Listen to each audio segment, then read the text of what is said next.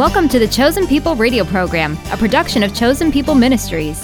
On this program, you'll hear inspiring stories, learn about messianic apologetics, and discover God's plan for Israel and you.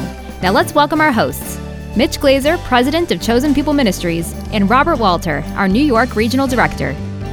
Shalom, dear friends. Welcome to Chosen People's program, the radio program that we love to share with you because we want you to understand the richness of the heritage we all have in Christ through the Jewish people, through the Jewish Bible. And I'm so glad that you've come to join us today. We're going to continue the series on the names of God, and we've sort of just gotten started with it. And I'll reconnect you with the last one so that you know where we are, and then we'll go on from there. It's a very, very rich study. There have been some great books on the names of God, and we've tried to distill and summarize and add a little bit more of, believe it or not, a Jewish perspective to the names for God. And we're mostly focusing on the Old Testament scriptures right now, and then eventually we'll move into the New Testament as well. And so with me is Bobby Walter, Regional Director for New York City of Chosen People Ministries. And we're grateful for Bobby and for his practical experience as a missionary leader in the city with the largest concentration of Jewish people in the United States. And so welcome, Bobby. Great to have you. Yes, thank you, Mitch. Shalom to you and shalom to all of our listeners. As always, we are incredibly grateful that you're tuning in. And like Mitch said, we have, I think, just a program that's jam-packed over these next few weeks, talking about the names of God. And Mitch, as you know, as I know, and I'm sure many of our listeners know, when we come to the scriptures, whether it's the Tanakh, the Old Testament, or the New Testament, we find many different names that are used for God, titles that are used for God, and they reveal so much about his character, about his nature, about who he is, about how he operates, and just so much about his plan even of salvation. So, Mitch, why don't you tee us off here and pick up where we left off on this particular name of God that we're talking about today? You got it, Bobby. Though I'm not a golfer, but I know how to tee off. Okay, all right. I got that one. But I'll step up to the plate. I'm a little more of a baseball. I like that guy. one too. Yeah, right up to the free throw line. Enough with sports. Now, the names of God. Two of the major names for God in the Hebrew Scriptures are Elohim and Yahweh, or Jehovah. And for the next couple of weeks, we're going to look at Elohim because there are many different facets. It's like a diamond, like a beautiful jewel. And you have to hit it from a number of different angles. And so the name Elohim, I would spell it for you in Hebrew, but that might not help you. But Elohim is one of the major names for God. And it has many, again, rich facets and layers that are used both in the Bible and even in Jewish tradition. The Jewish community has recognized the various names for God as well. And there's a lot of teaching in Judaism about the various names for God. So the root and the meaning of Elohim comes from the Hebrew word El, which is pretty much a generic term for God or deity in Semitic languages. And so the word El can refer to any kind of God, even to false gods. It's the common word used for false gods in the Old Testament scriptures. And in fact, Yahweh is never used of false gods. El is used of false gods. But El is also used of the God. And when you add im, Elohim, that's a suffix to the Hebrew word El, which when you add im to any Hebrew word, you've got a plural. Right. Any masculine Hebrew word, if you want to make it plural, you add im at the end. You do. Yeah.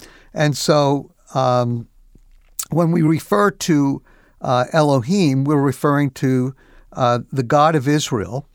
And it's usually understood in a variety of different ways, but refers to God's power and authority and really to his essential nature. And so it's used in the Bible from the very beginning to the end of the Hebrew Scriptures.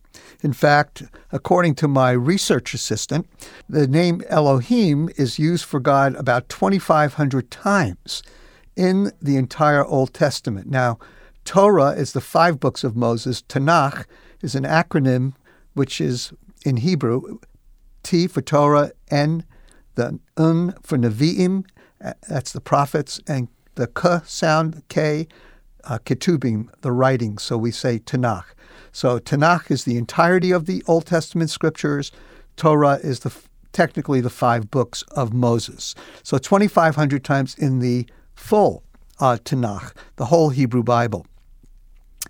There's also an interesting critical view of the Old Testament. And, I had to go to seminary and endure learning about these views. And they never made sense to me. They still don't make sense to me. But I feel obligated morally to at least bring it up. And that is that some people say that there were multiple authors to the Torah, the 5 books of Moses. And it wasn't really just Moses. It was written over a longer period of time. It wasn't revealed at Sinai. And there were multiple authors. And one of the ways you can tell that there are multiple authors is some authors tend to use Elohim and others tend to use Yahweh or Jehovah. However, in most of the 5 books of Moses, both words are used. Right. And so when you try, can you imagine taking a scissors to your 5 books of Moses and trying to cut it up and restructure your book based upon what word for God is being used? And you'll see, in the same sentence, you'll see that as we go through these, you'll see that both names are used. So this was part of the whole literary criticism movement, not only of the Hebrew Bible, but literary criticism in the late 19th century, early 20th century, mostly starting with German critical scholars at various theological seminaries. Yeah. During the Enlightenment period, where it was, or the non-Enlightenment period, right? Right, where science and reason were exalted. I wish they used reason. Yeah.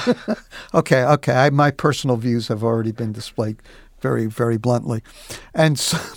It didn't make any sense to me. And I thank God. I went to Talbot Theological Seminary, and my professor at that time was Charles Feinberg, and we've named our Chosen People Partnership Program with Talbot, the Charles Feinberg Center for Messianic Jewish Studies, where we offer a full Master of Divinity in Messianic Jewish Studies.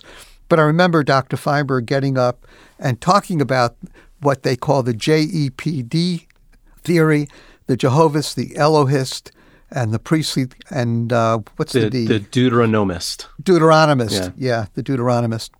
And it's been a few years. And so Dr. Feinberg did a great job of deconstructing these theories, but they've never made any sense. So I just mention it because someone might try to show how smart they are and say, hey, wait a minute, there's a difference in writers, and that's why Elohim is being used as opposed to Jehovah or Yahweh. Well, that's not what we read in the Bible. It's not how the authorship of the 5 books of Moses is referred to in the New Testament, and so I think we're standing on pretty good ground. Now, who recorded the death of Moses? That's another discussion. We will do that one day when we do hard-to-answer questions about the Old Testament. And so Elohim is a primary root word for God. It's a primary name for God. But there are a number of complex terms for God where El is used and then another Hebrew word is used to further describe God. Remember, we believe these names are windows into the very nature of God. They are expressions of his being, his person, his nature, and his attributes. And it reflects who he is. And so when El is combined with another Hebrew term, it is usually focusing in on one attribute or part of his nature. And there's some beautiful, beautiful, picturesque, colorful, four-dimensional terms or phrases that are used for God when you combine these terms and they become complex. So, Bobby, want to list some of those for us? Yeah, I would love to. Because, like you said, Mitch, they're so beautiful. So, one that we get, it's one of my favorites because there's a beautiful messianic worship song that goes by the same title, where we get to sing about this attribute of God, and it's El Elyon, God Most High. And that is from Genesis 14, verses 18 and 19, where we find Melchizedek. He's encountering, he's sharing bread and wine with Abraham, and then he's identified as the priest of God Most High, the priest of El Elyon. So there is no God higher. He is the Most High God. He is the supreme Lord of Lords and God of Gods. Another one is also from Genesis 16. This is El Roi, the God who sees, El Roi. In Genesis 16:13, it says this: she gave this name to the Lord who spoke to her. You are the God who sees me. For she said, I have now seen the one who sees me. So again, talking about that attribute of God where he sees everything. You know, the eyes of the Lord are everywhere. He sees everything. He knows everything. Nothing is hidden from his sight. Mitch, another one, I could just keep going, right? El Sure. Olam, the everlasting God, El Olam. We see that in Isaiah 40, verse 28. It says, do you not know, have you not heard? The Lord is the everlasting God, the creator of the ends of the earth. So again, what can we extrapolate from that name of God about his identity, his character, who he is? Well, he has no end. He has no beginning, no end. He just is everlasting. And then talking about songs, Amy Grant, of course, popularized another one, El Shaddai. And it also is a beautiful name for God, built upon the Hebrew word El. And that's in Genesis 17:1. I am Almighty God, God said to Abram when he told Abram that he was going to fulfill his promises to the Jewish people and to his seed. And so El Shaddai is also one of those beautiful names.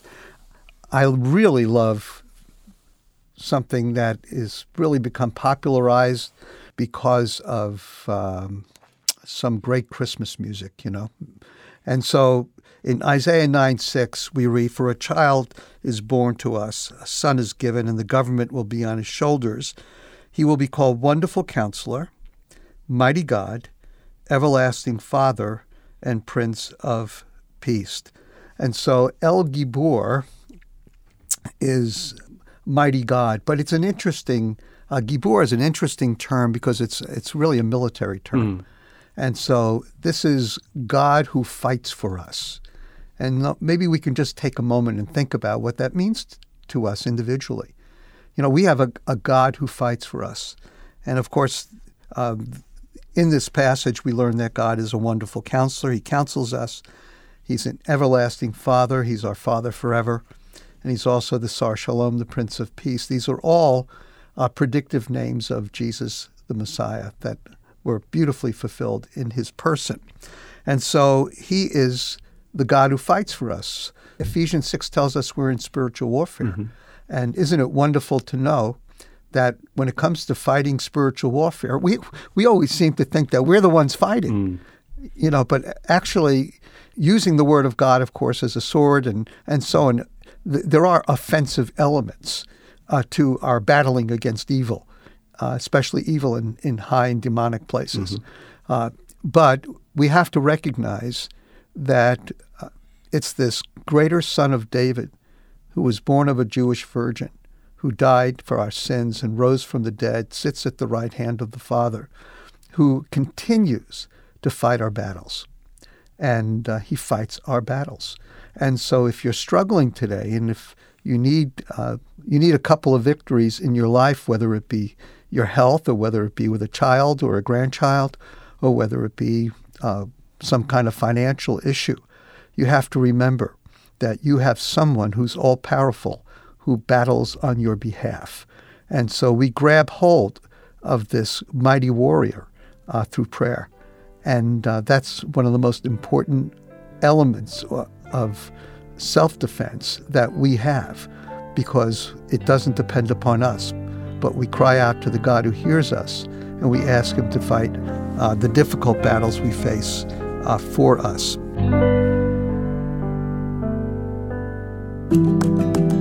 You will find it everywhere, in sermons, political speeches, and even self-help messages.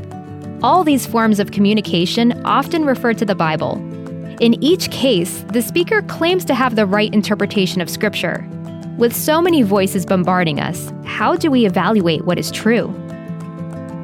We want everyone to have the chance to study God's Word in depth.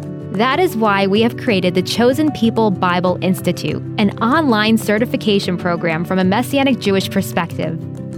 When you take a class with the Chosen People Bible Institute, you will become better equipped to understand Scripture through Jewish eyes and apply it to your daily life.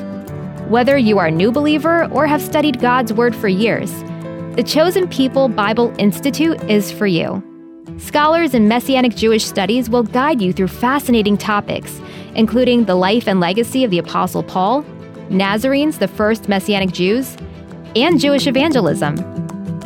Are you ready to transform your walk with Yeshua and see Scripture like never before? Sign up today. Welcome back. You're listening to The Chosen People. And coming up right now, we're going to hear from Randy Newman. No, not that one. Another one. Who as a young man had committed to doing everything right, but he couldn't help but wonder if there was more to life. I know you're referring to my dear friend who has written a number of terrific books on evangelism. His latest book is called Mere Evangelism, where he identifies some evangelistic principles in the writings of C.S. Lewis and does just such a wonderful job. Anyway, he's hysterical, and I think that you're going to love his testimony. And it's one of the testimonies I wouldn't even think twice about sharing with a Jewish friend who doesn't know the Lord.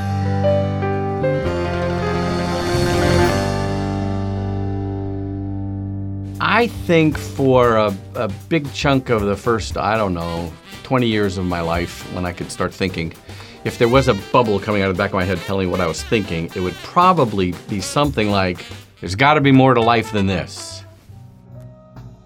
I was raised in a Jewish home on Long Island, suburbs of New York City. And our family was very strongly culturally Jewish. We went to Hebrew school, we learned about Jewish culture, we learned about participating in Jewish worship. I love the music, I love the sound, I love the prayers, what they meant.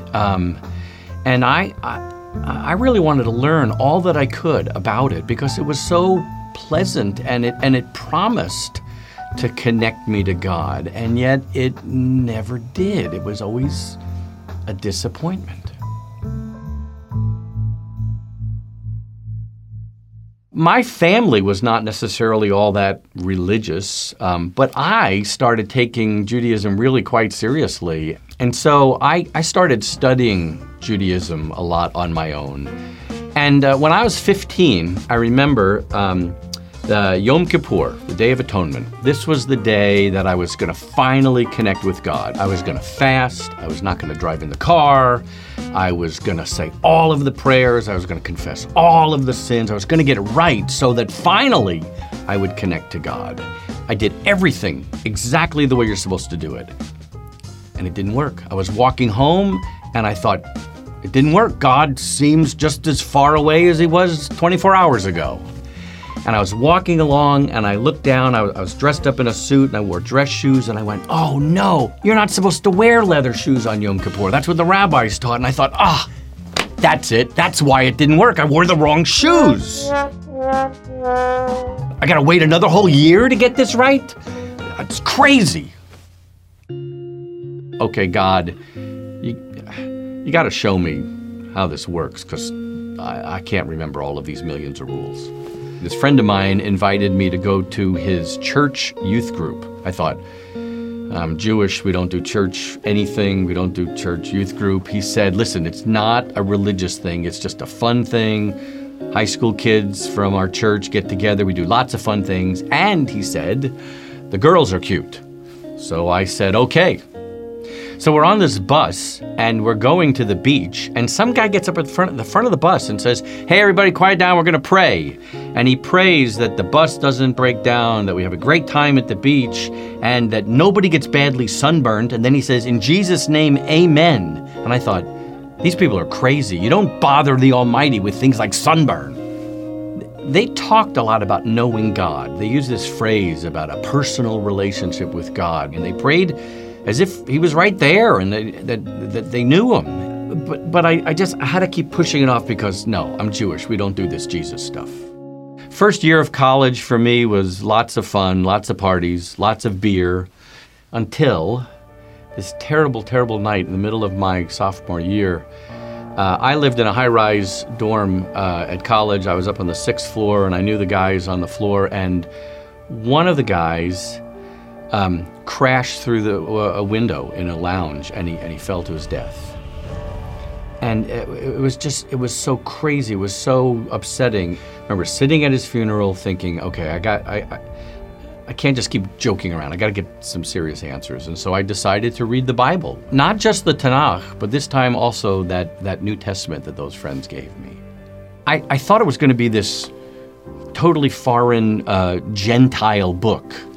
It was very Jewish. This Jesus claimed to be God. He claimed to be the Messiah. He claimed that he always existed. He claimed that he could forgive sins. And his death was not just some martyr's death, but his death was to pay for sin, to connect people to God. I remember reading in Isaiah, that was my favorite book in the Tanakh, that it's not that God has separated himself from you. You've separated yourself from God. Your sins have made a separation between you and God. And when I read that when I was a sophomore in college, it all started making sense. And I remember sitting at my dorm room desk, and it was something like a prayer. I didn't really quite know how to pray, but it was, thank you, God, that life is not pointless and meaningless and absurd. Thank you that there is meaning, and it's in you. It's found in you. When my mom was 71, she sent me this email, kind of out of nowhere. I think I'm going to read the New Testament. Okay. And she starts sending me all these emails with questions about Jesus. And then I sent her a book, Betrayed by Stan Telchin. 5 years later, we're talking on the phone. She says, I think I'm going to have the same problem that guy in the book that you sent me had, Stan Telchin. When I tell my Jewish friends that I'm a believer in Jesus, I think they're going to reject me. And I thought, did my mother just say, I'm a believer in Jesus? She did. My mother said that. You're listening to The Chosen People, which is produced and sponsored by Chosen People Ministries. It's our desire to practice the Apostle Paul's mandate from Romans 1:16 to reach the Jewish people first.